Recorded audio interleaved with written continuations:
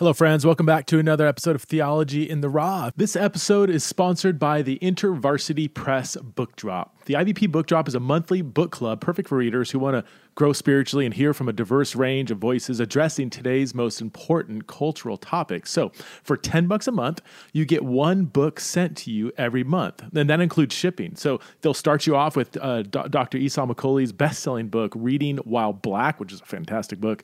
And then on the second Monday of every month, a new book will be sent to you. Books written by emerging voices along with well-known figures who are both diverse in ethnicity and in gender. I love InterVarsity Press. They always publish books that are intellectually responsible, well-researched, and also very readable and focused on the church. And I don't know if you know, but a lot of my guests that I've had on the show have published with IVP. So like Lamar Hardwick, Sandy Richter, Greg Coles, Lori Krieg, George Yancey, Tish Harrison Warren, Esau McCaulley, and if you don't know this, Preston Sprinkle. I actually have a book out with IVP published many, many years ago. Anyway, it's super easy to sign up. Just go to ivpress.com/TITR. That's ivpress.com/TITR.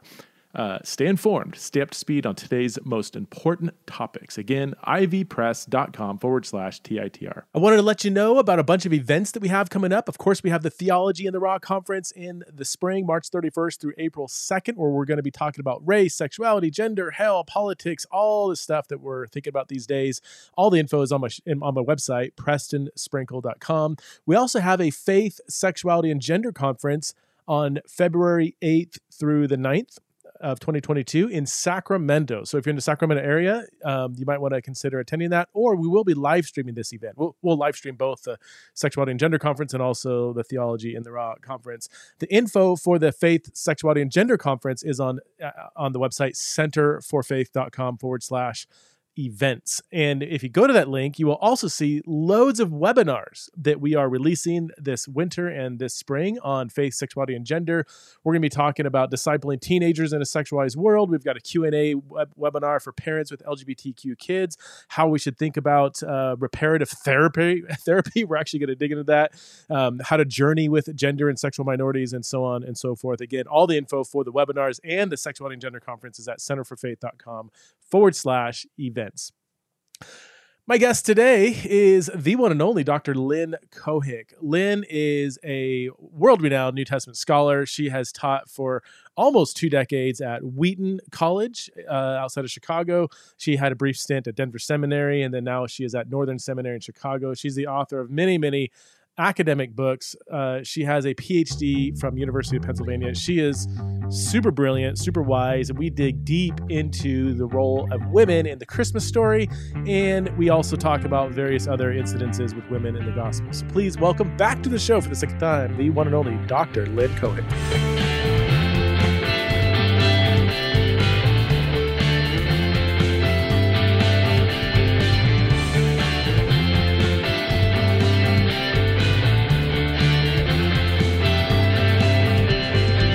All right, I'm here with Lynn Cohick. I think this is the second time, Lynn, you've been on the podcast, so thanks for coming back on the show.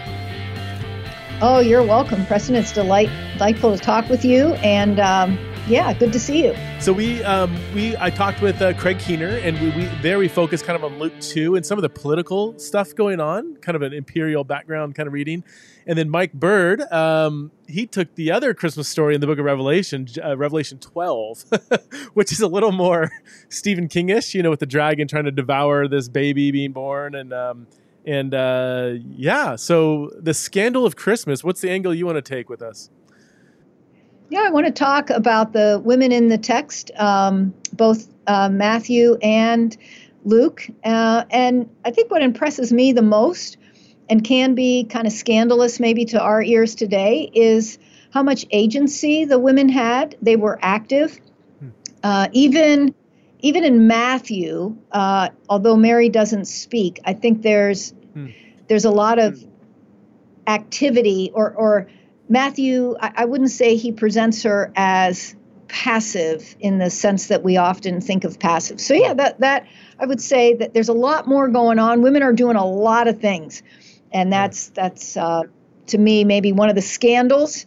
And I don't know if it was scandalous necessarily back in the ancient world, but we certainly have the impression that women didn't do much back then. Right, right. And I don't think that's the case, at least in these stories. Yeah, I always took the Matthew story to kind of, it seems like Mary doesn't have a lot of agency. So I'd love to hear maybe how I'm misreading that.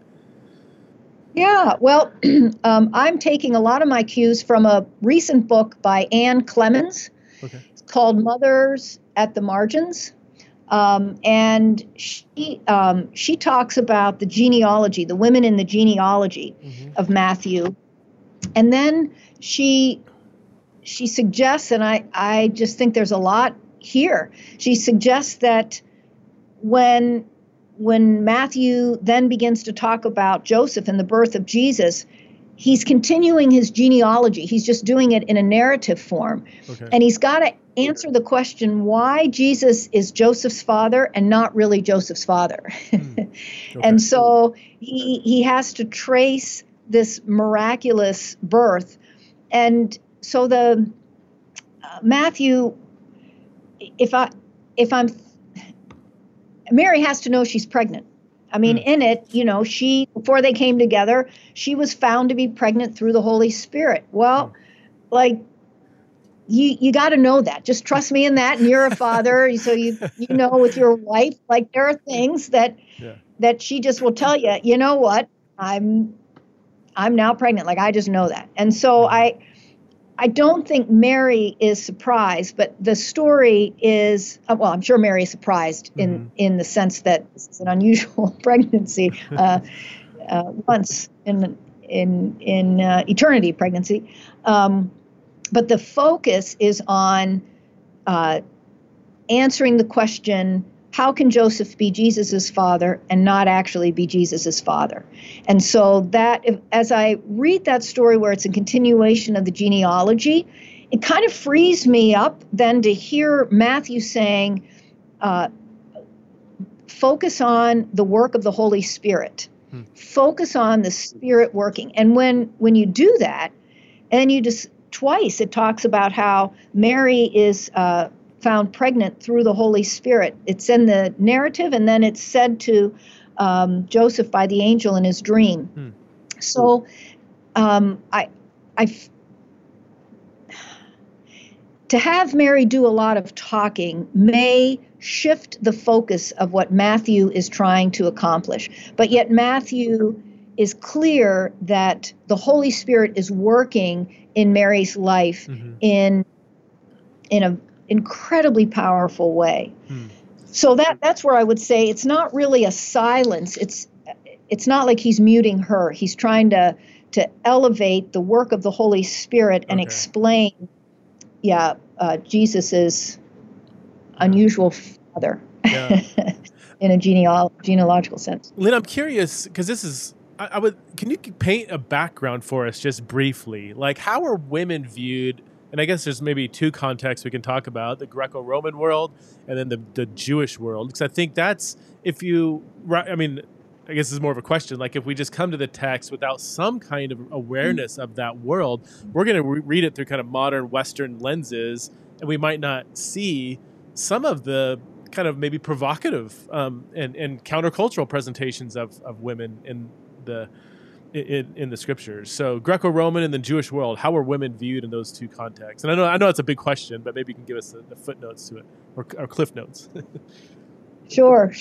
Well, I think the one thing to realize is that women in the larger Greco-Roman world were active. Both Jewish and Gentile women were active in the marketplace. They might have owned their store, or it was a family store that they used. So in these small towns, women, everybody who could work had to work to produce food to put it on the table. So women were active.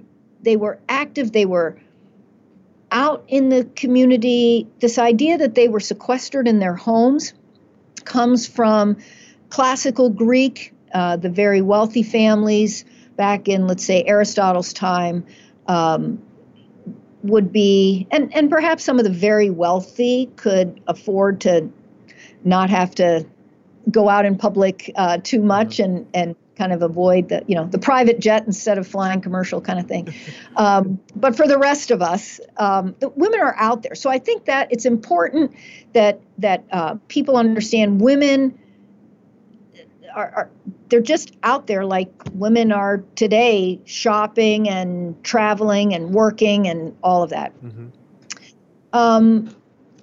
Within the Jewish context, and it's important for our story, for the Christmas story, Jewish women knew scripture because they were either going up to the temple where they would hear scripture read, or they were in their synagogues, and every week they would hear scripture, and they would participate in the activities such as festivals and other things where they knew these stories. And you can tell that when you read Mary's Magnificat, that there's so many scriptural allusions in there. So the Jewish women knew new scripture. So that would be something else. And the pagan women, the Gentile women, there's no scripture to know. So, so that I would say that's an important piece for us. And then I would say that at the time of Jesus, Jewish women could choose to follow particular teachers. We know that there were Jewish women who identified themselves as Pharisees, maybe even that their husbands were Sadducees, but they followed the Pharisaic tradition. So women made those kinds of choices also. We know that women joined the Essenes, and not just that they joined because their husbands were there, but they themselves participated. In fact, in one case, you have the purity codes in the Old Testament that regulate marital relations relative to a woman's menstrual cycle, and the woman was responsible in the Essene group to make sure that they didn't break those purity codes. She and her husband break those purity codes, and if he insisted, and so the laws were broken, it was incumbent upon her to let the leader of the community know that this happened. And I think we imagine that women had no self-expression, but in that example, these women are equal members in the community and are as responsible for the purity of the community as their husbands are. So I say all of that to kind of drive home a point with Mary. For me, one of the things that kind of gets under my skin a little bit each year at this time when people talk about Mary, and they talk about her as this poor unwed mother who's probably frightened and is going to be an outcast and all of that stuff. And I want to remind people that she is betrothed. So as Matthew says, she could be, Joseph was thinking he would divorce her, even though they haven't had the wedding day. The betrothal in her community was a very formal demonstration of intention.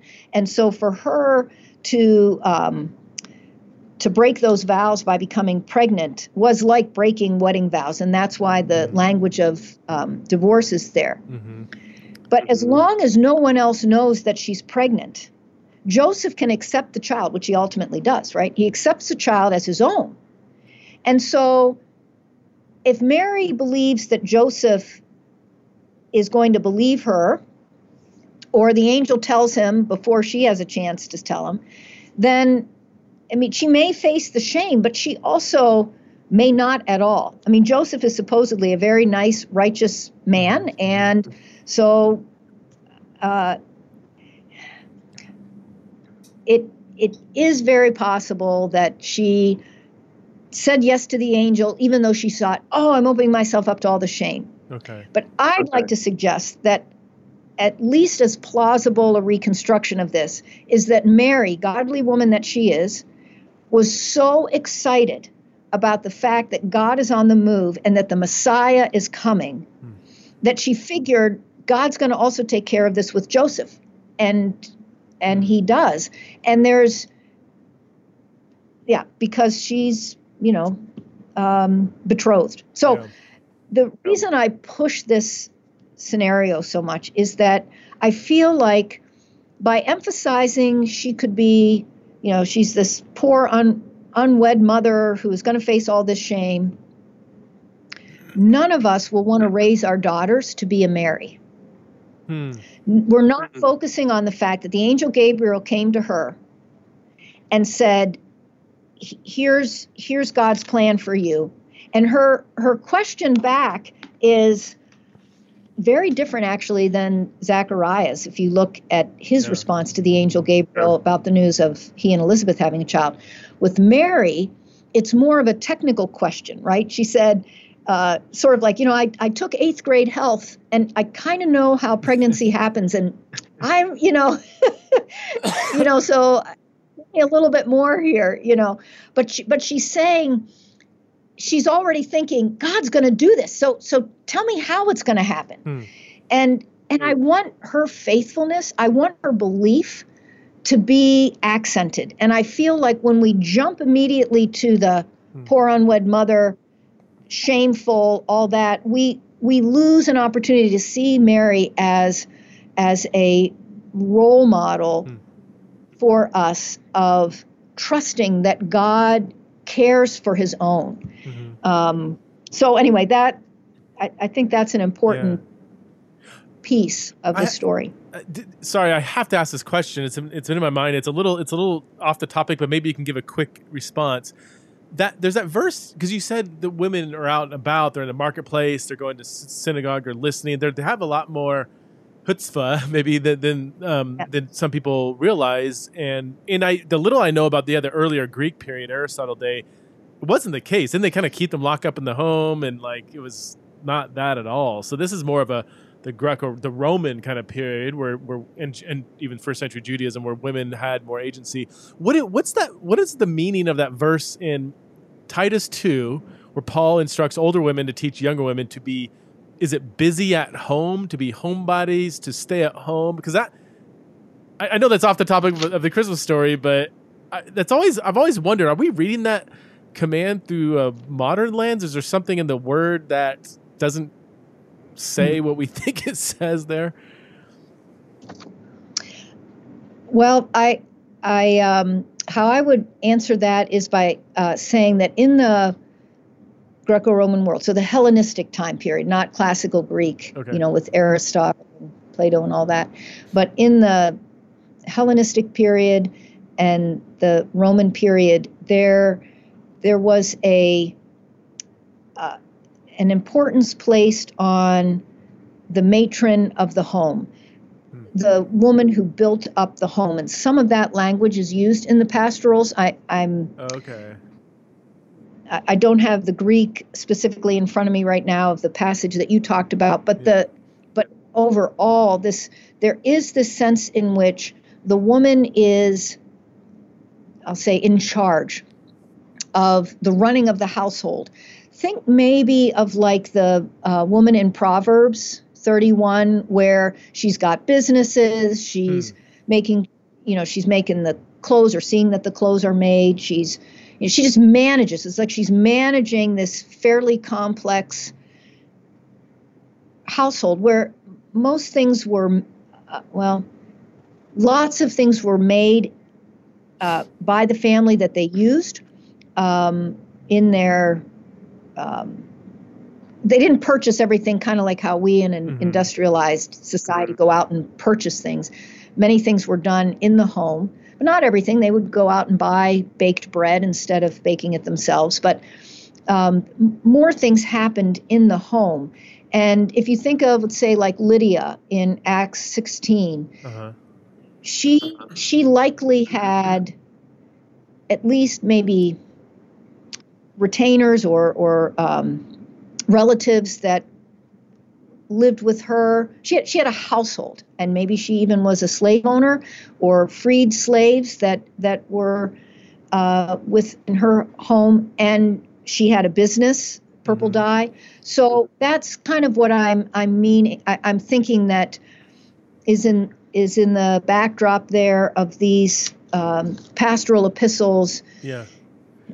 In these cities, you would have women that, not all women had means, right? Not all families had means, but some did. And in those cases, you were managing You were managing things. So that I think is probably what the focus is. Not in the sense of private and public. There's a lot of, and this is taking us further from the Christmas story, but let me just say I think it's exciting, new thinking about this public-private split that was so common in understanding the New Testament period, even 10 years ago, 20 years ago. But newer research, I think, on that language is showing that the way we think of public and private just doesn't map onto their world.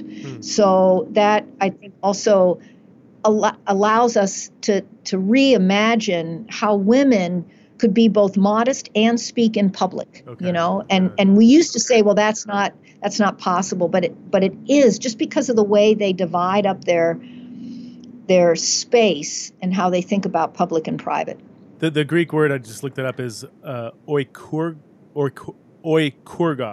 So the blend of oikos and ergon. It's a hot box. It's only used here in Titus.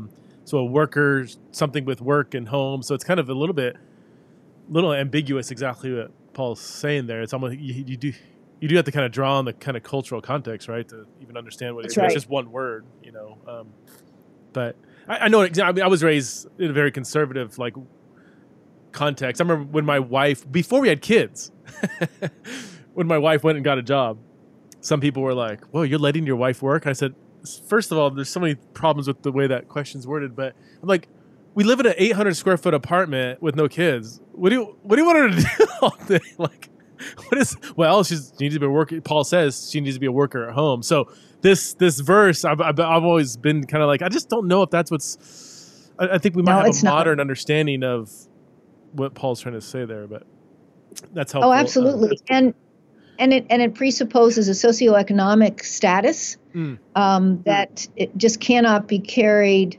There's always been women working. I just watched Scrooge, the Christmas Carol, which I love that story. Well, you've always had charwomen. You've always had women that come in and work.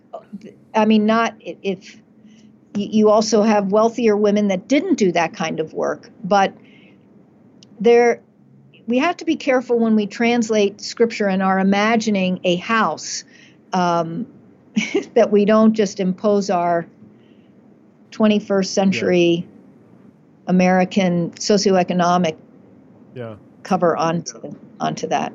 Let's go back to the Christmas story then. So Mary, do we have the age? I mean, we always say she's a young teenager, and Joseph might have been a bit older. Do you have any thoughts on the age of the two? How much do we know or don't know?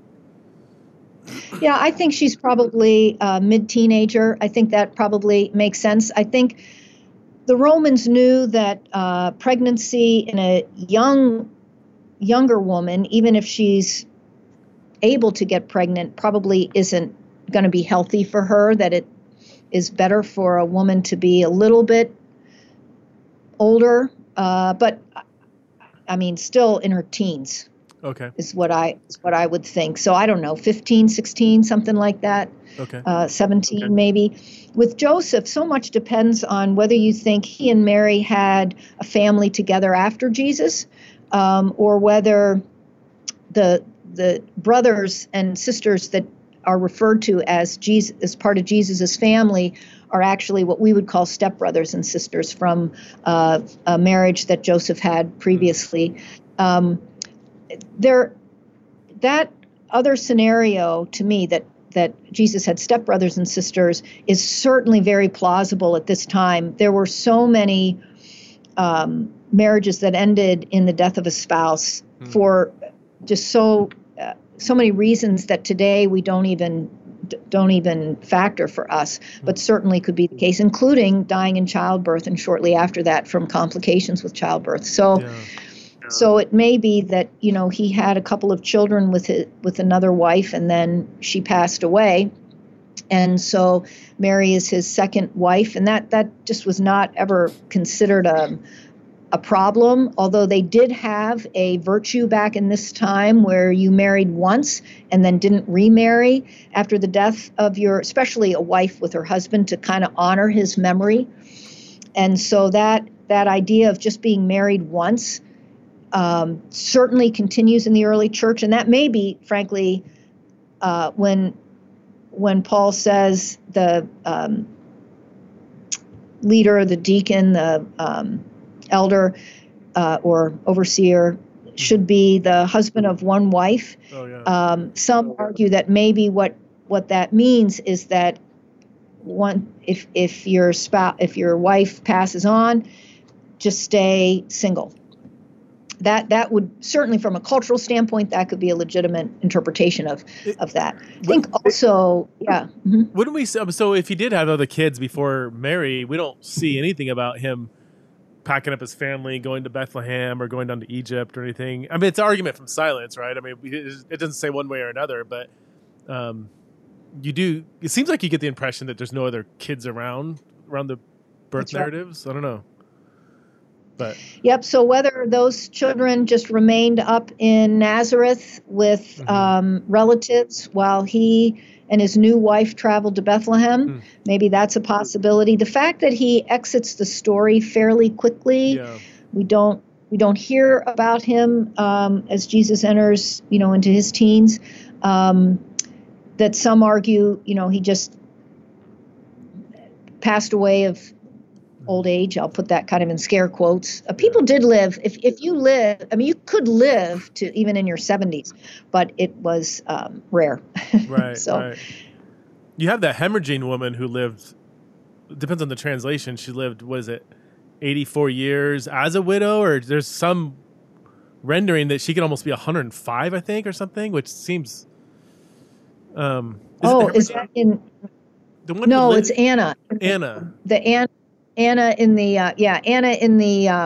in the temple, who was married for a little bit and then lived as a widow. Yeah, you're right. I mean, 84, 103, either of those are possible, but I mean, 103 is really stretching it. But you could live that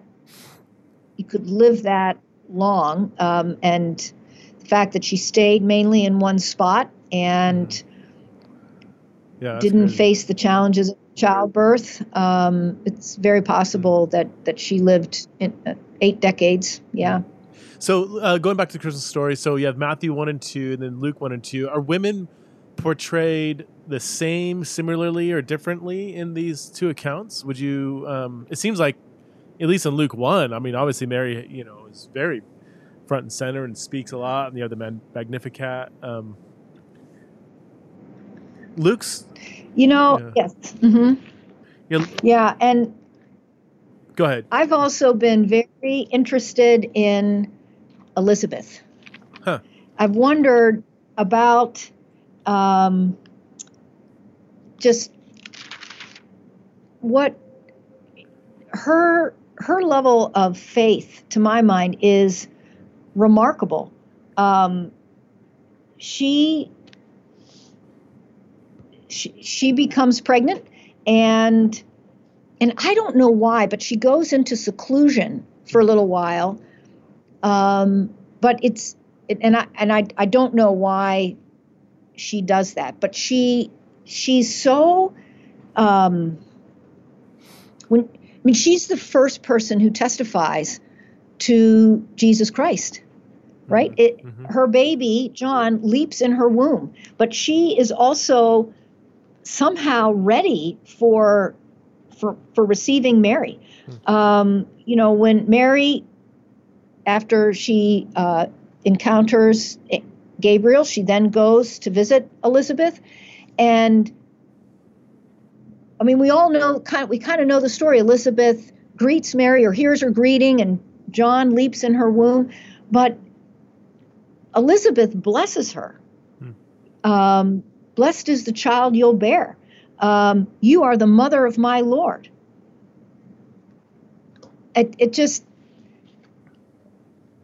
She's another woman that I don't think we focus enough on, who has for years and years and years and years prayed that she would have a child. And then the Lord provides that child for her.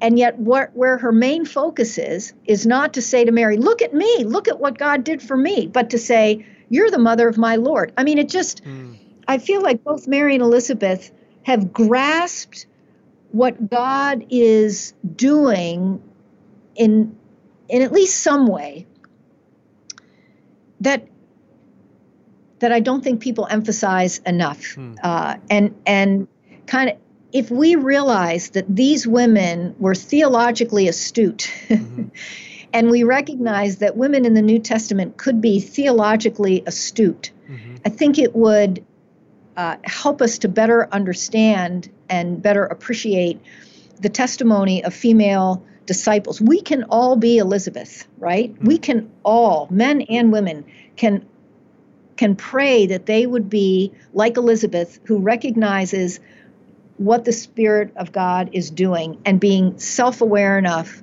to then verbalize that. So I've never noticed that. I mean, yeah, she's got so much to celebrate, and she can be so excited about her own kid, but she's just so solely fixed on the birth of Jesus in the midst of her own kind of like miracle baby.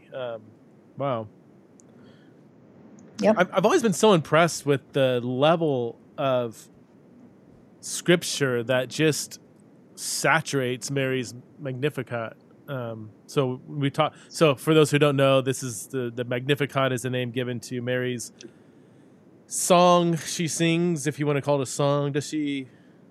What is it? I mean, poem, song, whatever. Her exclamation in response to greeting Elizabeth. So this is Luke chapter 1, 46 to 55. I mean, it's saturated with scripture. Is this? I mean, I know it's hard. Like, how much is Luke involved in the reworking, and how much is the original? Like, if we were there 2,000 years ago. But do you have any thoughts on that in particular? Like the relationship between what Mary said 2,000 years ago and Luke's reworking? Is that I mean, I know it's kind of a complicated conversation, or should we like think like, no, Mary just had so much scripture in her heart like this, it just came out when she was excited about the news of her baby? Well, I think it is plausible that it's the latter. That's in a way the case that I'm trying to make, that the way that Elizabeth sets this up. Blessed is she who has believed that the Lord would fulfill his promises to her. There's this blessing, and then Mary says, my soul glorifies the Lord. These are two women who have been touched in an incredibly special way by the Holy Spirit. And I would argue that Elizabeth's pregnancy is almost as miraculous. It's not the same because it does happen through her husband, but her husband's also amazed. And so this is an amazing miracle that has happened. And then obviously it's a unique miracle that has happened with Mary. Both these women, I mean, just if we just stop and think about, for several months now, each of these women have been able to think about the fact that the Holy Spirit touched their lives in ways that are profoundly physical. I don't know if either of them have morning sickness, for example. Scripture doesn't tell us, but I don't know if each time they, throw up, they think, praise God, I have a life in me. You know what I'm saying? Their whole body is changing. Physically, they every day know that they're pregnant, and it's a physical reminder of this spiritual reality that has touched them. So if Mary, which we're led to believe is a religiously attuned person, would have picked up scripture being read each and every synagogue since each and every Sabbath at synagogue, from the time she could remember. I mean, it's always been that, and going up to the Jerusalem in the festivals and hearing scripture read and songs being sung in a culture where this is a literate culture, but not everyone is literate. So there's a lot of orality to this, a lot of singing, putting scripture to a cadence. I can totally believe that she could produce something like this, because that's how they're going to remember scripture. That's how they're going to meditate on it. So I don't think Luke has to do a whole lot. I think it's a believable presentation of a disciple. So, and a teenager. And let's say she is 15. And she gets, again, it's not like she sat down and spent a couple hours crafting a poem and looking up verses.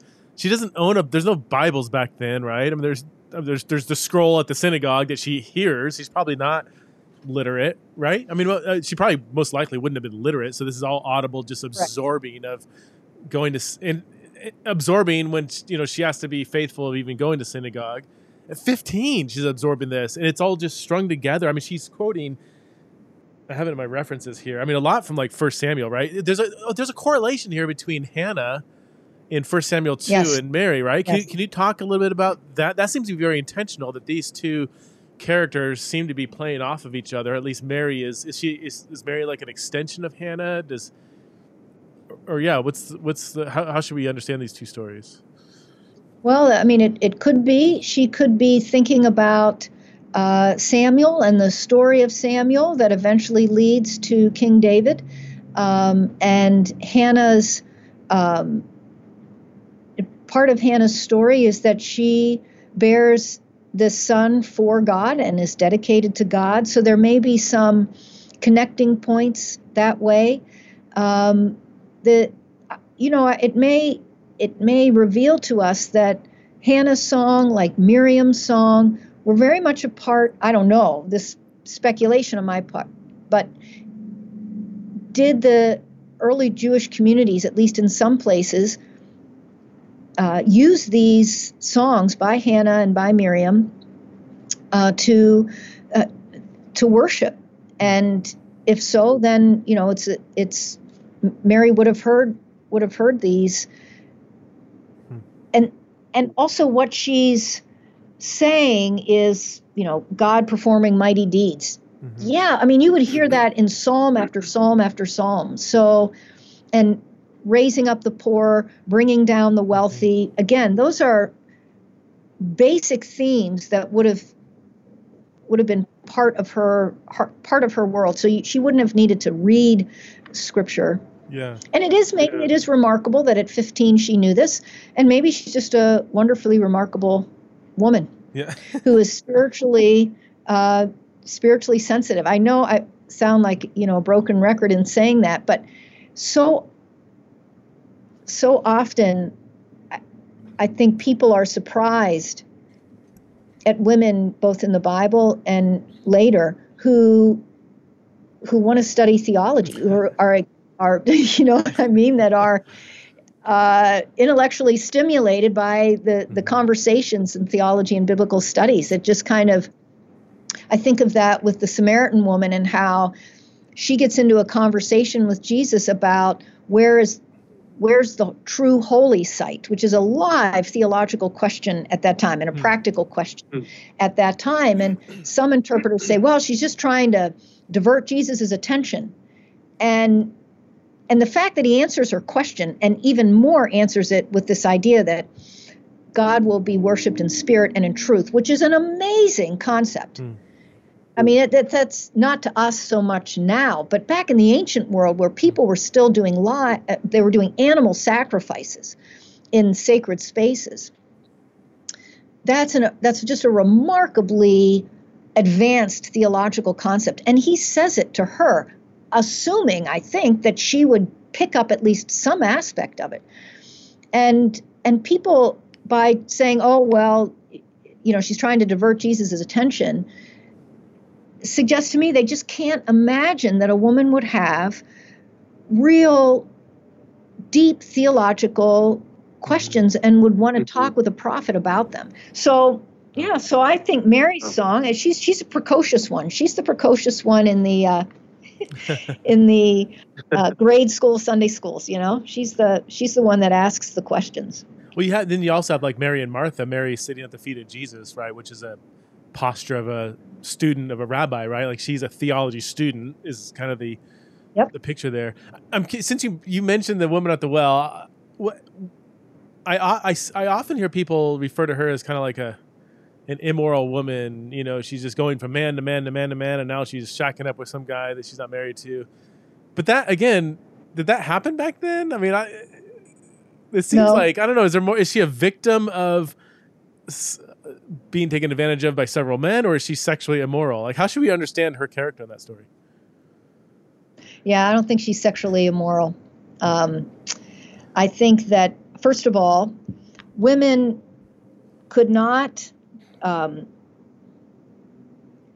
divorce their husband. A woman had to have a guardian represent them in court. So while she might say, I'd like to get a divorce, she would need to have a relative or somebody else, but a guardian that would go with her and sign the document for divorce. That's why in the Gospels, Jesus might say a man should not divorce his wife and a woman should not separate from her husband, because she can't on her own complete a divorce, that legal process she can't do on her own. Huh. So I don't think she divorced 5 times. I can't imagine, and I don't think she was barren. And so these men, unless there were a lot of very confident men in this Samaritan town who thought, wait, let me give this a whirl. Take a chance at this. Yeah. I don't think that the issue was that. I think, as we see even like in the story of Ruth in ancient times, tragedy could strike a family with a lot of deaths. And so I could imagine this woman having maybe even 3 husbands die, and to have one. There could be divorce in this. Maybe it's hard. We don't have a lot of information about how the Samaritans handled their marriage practices compared to the Gentiles broadly, and then the Jews. So maybe there was a divorce. Maybe she was divorced once, but I can't imagine for immorality, because it'd be very odd for another man then to divorce a woman who had been accused of adultery. I don't think you'd find that much at all. So assuming that she was always in this village, I think she experienced a lot of tragedy in her life. We have lots of we have examples of people being married 3 times because, two husbands die early on. I'm thinking it's one of Herod the Great's granddaughters. She was married, mid-teens, and he died. She remarried. He died. And so by the time she's in her early to mid-20s, she's married a 3rd time. So that it's very possible for something like that to happen with the Samaritan woman. The reason that So anyway, I could imagine even 5 husbands dying is kind of an amazing thing, but it's an amazing thing, but it could happen in our physical universe. It's you're living with a man now that's not your husband that is the point of contention. And I would argue she could be a second wife.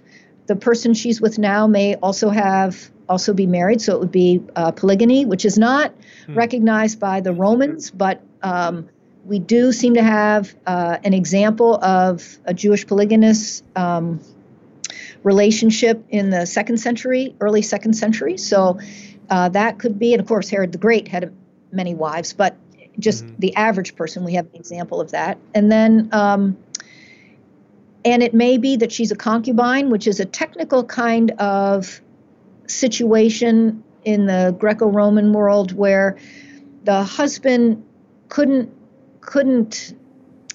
have a regular sort of marriage for a variety of social reasons. And so set up a concubine relationship where the woman could be, if she had sex with another man, be accused of adultery.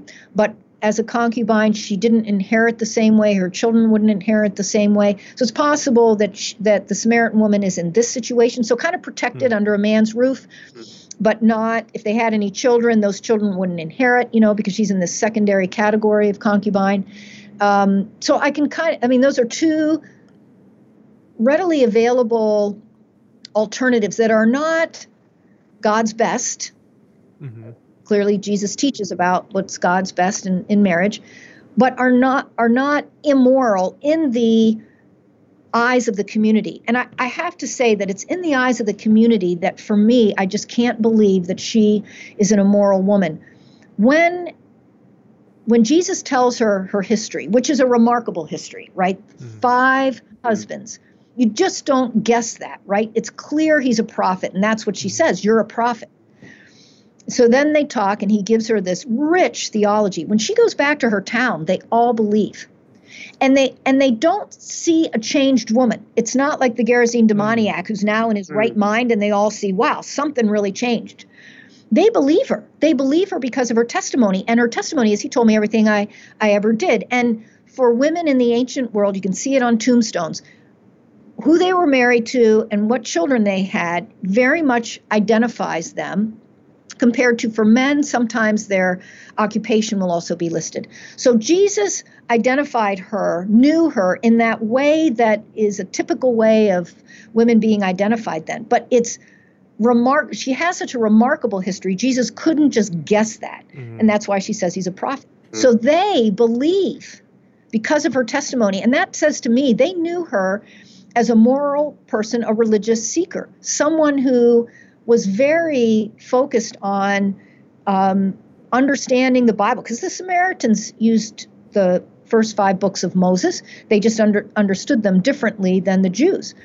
But they at least knew the basic story, right? They would say, oh, we're connected with the ancient Israelites. We're right, you know? And so she was interested in that. And the townspeople believed her. And then they go out and they want to talk with Jesus more. And they say, you know, now that we've heard him, we really believe, but, you know, even more. And they call Jesus the Savior of the world. Wow. And that's a title that we rarely see, but it's given to him in part based on her testimony. And I think that their testimony, Savior of the world, I think encapsulates what he was saying to her, that in the future, those who worship God will worship him in spirit and in truth. And so she was able to communicate that cosmic aspect of Jesus's message to her, and they believe. And I just don't think,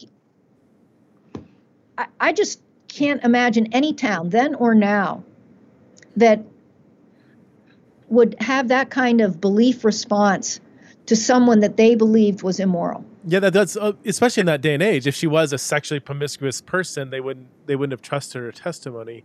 So that makes total sense with the 5 husbands, that she, just given the cultural dynamics, she most likely was not going around divorcing. Like, that's just not possible. So she is a victim. Then the guy she's living with, even if she is a concubine or a second wife in that culture, right? I mean, she kind of needs to get married to be able to survive. I'm sure people probably thought she was cursed. I mean, if all these husbands keep dying, you know, I'm thinking like Genesis 38, you know, remixed. So there's so much victimhood that saturates her story. The one option you didn't mention is like, could she just be shacking up with a guy that the guy she's now living with? Just like neither of them are married. They're just, or was that not really a thing? That is certainly. No, I mean, it certainly is possible that she is doing that. The one other point, when you mentioned back in Genesis 38, marriage. So it may be that the man that she's with now is in some way a relative of her previous husband, but he is not honoring her. Kind of like, you know, before Boaz, there was someone that was that kinsman redeemer and said, well, nope, I'm happy to take Ruth's family land, but I really don't want her, you know, and then Boaz accepts her and his family responsibilities in that. So but I have no idea if the Samaritans followed that practice at all. But that could also be that she's caught in that kind of web of customs that, you know, that isn't honoring the relationship in the full sense as Jesus means it. If they are, the other thing that people need to realize today is that the state did not give a marriage certificate. In the ancient world, you just said you're married and you had a wedding. And the documentation around that, if any, was a dowry agreement. That was the thing you could take to court. And so, and, to write up a dowry meant you had money. So the woman brought money into the marriage and the husband could use the dowry amount, but the wife may have other money that's hers. So not all of her money gets turned over to the husband. The husband only has the dowry money. And if he divorces her without cause, that is, like if she committed adultery, all bets are off. But if he just decides, I don't want you anymore, I want somebody else, he has to give her back all of the dowry. So that's all written up in these dowry documents. So it may be that a couple stays together, doesn't have money for a wedding, but then when their child is born, they create a document. And in that document, it indicates that they had been together for a while, but I don't know that we would call it cohabitation in the way that we think of it today. Okay. It may be just that they are documenting what the society already knew and honored and affirmed, but now they're documenting it because they've had a child, and so there might be some money and inheritance involved. Yeah, so to me, I go back to Jesus teaches what marriage is, that, the two become one flesh. A man and a woman become one flesh, and that's ideal. And he teaches his disciples that should be a lifelong partnership. And they're a bit surprised and reluctant to commit themselves to a woman who will eventually grow old. But that's Jesus's ideal. And so I'm always thinking of that when he says, the one you're with now is not your husband, remembering how he defines husband, which is God's best and isn't always expressed in culture in those same high standards. Wow. Gosh. You must cringe when you go to church sometimes. I don't know what church you go to. When they start this stuff, I really do. And when they start the genealogy of Matthew, I'm like, because again, the whole sexual innuendo stuff comes up, and it just the theme of look how great God is. He even saves women who are sexually immoral. And while that is true, the problem that I have with that is that women never escape. Even if they're women on the page, they never escape the shame of the sexual sin. And so we lose them as possible role models. And I also think that those women are not being judged for sexual sins. Tamar is trying to have a child to honor her husband, and it's Judah that is wrong. Right. And Judah says, you are more righteous than me. In fact, this is a turning point in Judah's life. He had been fleeing his family. He's the guy who sold his brother. Mm-hmm. This is a turning point for him, and he starts to go back onto the right path, and we see how he treats Joseph and Benjamin. So with Rahab, yes, as a Gentile, she owned an inn. Lots of ungodly things happen there. But Rahab is the one that prophesies that God will conquer the land, not the spies. And I find it interesting. People focus a lot on her immorality, and then they just skim right over the issue that the spies went to her house. Oh, of course not to engage in any kind of immorality. And I think, well, how are you so sure about that? They go to the inn of a prostitute. Yeah. Well, also in that culture, in a Canaanite culture, we have to ask the deeper question. This whole idea that like women become prostitutes because they're sexually promiscuous or something, like this is a down and out. Like, what's the backstory to Rahab that would send her down that path? I mean, again, not to excuse just sexual. You shouldn't be a prostitute, okay? She's having sex with guys that she's not married to, but she has to have a lot of victimhood built into that story to get her to that place, right? I mean, that's a valid assumption. Oh, yeah. Oh, yeah. So many of the slaves in the first century so many of the slaves were put out as prostitutes. And any slave in the first century was available to their owner and whoever their owner chose to make them available to. So, and in every church congregation, you're going to have slaves, right? So, I mean, that would take us far afield to kind of ponder that sort of stuff. But with Rahab, she is the one that testifies to what God will do, and it's not until the end of the story that the spies, when they return to Joshua, proclaim basically what Rahab had said over them. And then, with Ruth, that's a beautiful story, and Ruth uses agency, both Ruth and Naomi, and present the question to Boaz: will you serve as our kinsman redeemer? And he praises Ruth. So this idea that she's trying to be seductive on a threshing floor, that's not what he sees. It's not what the text says. He doesn't read her actions that way. He sees it as she's giving me information, and she's doing it in a way and in a space where if I say no, neither of us are shamed. Right. As opposed to out in the middle of the marketplace the next day, Boaz, will you marry me? It's a bit awkward. So, yeah. Then with Bathsheba, she's doing a menstrual purity rite of cleansing. She's not in a jacuzzi. Water was scarce, as you know, at that time, so we don't want to imagine her just splashing around somewhere. We don't know whether she has clothes on or not as she's performing this rite. What we do know at the beginning of that story is that David's not supposed to be there.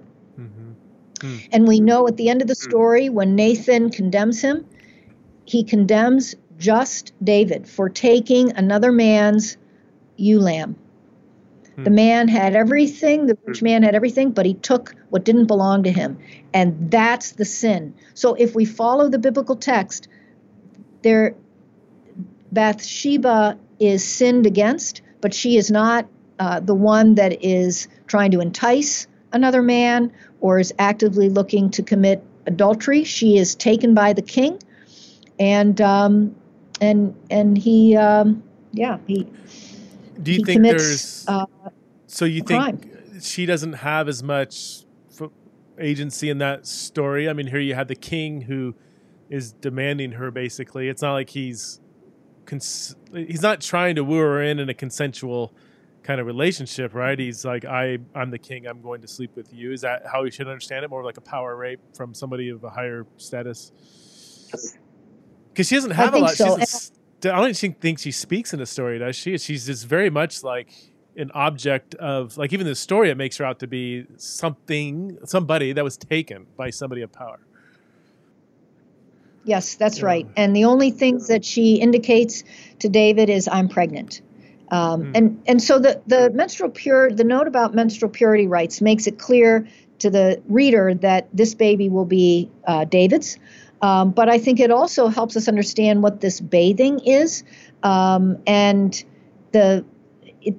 we don't know what kind of bath this looked like. We do know that water was limited. We don't know, is she trying to be under some kind of covering, but the angle is such that he can see. I mean, it's just, I know people can get tripped up by, he saw her bathing, but we just, the story itself doesn't lay blame there. It lays blame on David. And so that's what we have to take later when she's his wife and when she is trying to secure the throne for Solomon. We see her as making very deliberate choices to put her son forward. But I don't think we want to read back into the event of when she first was brought to David, that somehow she manipulated that scene as well. She's not manipulating later. She's just trying to put her son on the throne, which is a pretty normal thing that people did. Sure. A lot of the stuff that I'm sharing with you now, I want to just let your listeners know. A lot of this is in Anne Clement's book, okay, Mothers on the Margins. It's just such an excellent book. She just really digs into each of these women and says, let's look at them in relation to key themes that we find throughout Matthew's gospel. And I love that because that brings Mary in. You know, some people say these 4 women in the genealogy are Gentiles. That's what we want to hold together. And that, of course, makes Mary separate. But Bathsheba could be Jewish and just married to a Hittite. Right. It's not clear with that. The first 3 are definitely Canaanites. They're pagans. But that may not be. Well, it may be part of the theme that Matthew is drawing out, because at the end he does ask that the disciples take the word to the ends of the earth. So that is a theme. But there's also a theme of righteousness throughout Matthew, and that's what Judah calls Tamar. You're more righteous than me. So the characteristics like loyalty and faithfulness that you see with Ruth, that's Jesus's call for discipleship. So there's a lot that can be seen in these women as modeling important discipleship characteristics, and we miss all that if we're just going to focus on, they had a sexual sin, which in a lot of cases I don't think is an accurate reading. Yeah. But even beyond that, let's not miss their discipleship modeling. Lynn, we're going to have to wrap things up. Can you give us just a go back to the Christmas story, just a real quick, okay, in light of all this, kind of, especially digging into a lot of the cultural backdrop, the historical backdrop, how should we kind of read the Christmas story, especially as it pertains to, the agency of women that surround it? Yeah, wow. I would like for people to read the Christmas story and the female characters as though these women are teaching us how to be faithful followers of God. That's good. That's good. They're not just on the margins of the story. They're primary kind of like theologians of this, especially in Luke 1, especially. Well, thanks so much, Lynn, for your time. And I could just talk. You're like a walking commentary. I just want I want to call you up when I'm doing my Bible reading in the morning and just pepper you with questions. But thanks so much for giving your time and for giving us such amazing insights. And I think a lot of the Christian leaders and pastors listening, hopefully the next time we preach on Matthew 1 or John 4 or Luke 2, we'll pay closer attention to the historical context. So thank you for that. Appreciate it. Well, thank you, Preston. It's always great to talk with you. And any time that you want to just do New Testament stuff. Oh man! All right, I'll take you up on that. Thanks, Lynn. Appreciate it. Great. All right. Thank you.